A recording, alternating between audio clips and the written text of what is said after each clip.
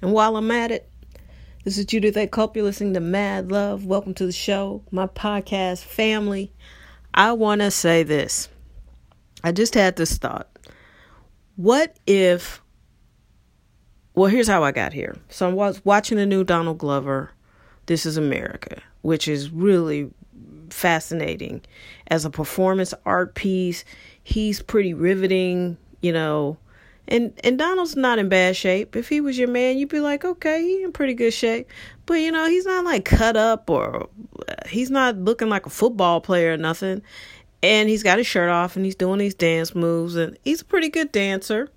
And you're riveted to his image. And then there's all this stuff going on in the background.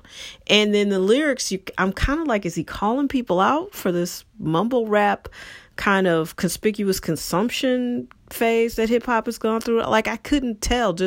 I've watched it like 4 or 5 times, right? So all this is going on. And then there's a little thing that I remember. So all of the things I've seen about it on my timeline are from people who would call themselves pro-black, super conscious. They feel like they, black power fist. They got it all on lock.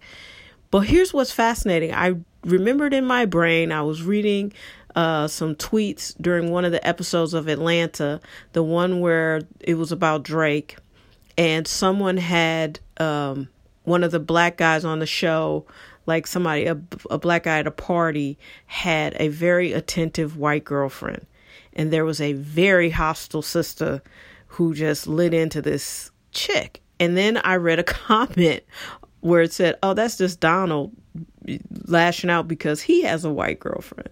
So I Googled it. He does have a white girlfriend and they have 2 children together. And I'm thinking, I wonder how many of these, pro-black, down people that are in my feed realize that Donald has a white girlfriend and 2 half-white children, and if that changes their opinion of his art.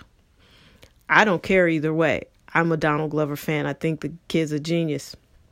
But would some of these other people who just constantly talk on this level where, everything's just black and white and everything's just, the message, the culture, or not?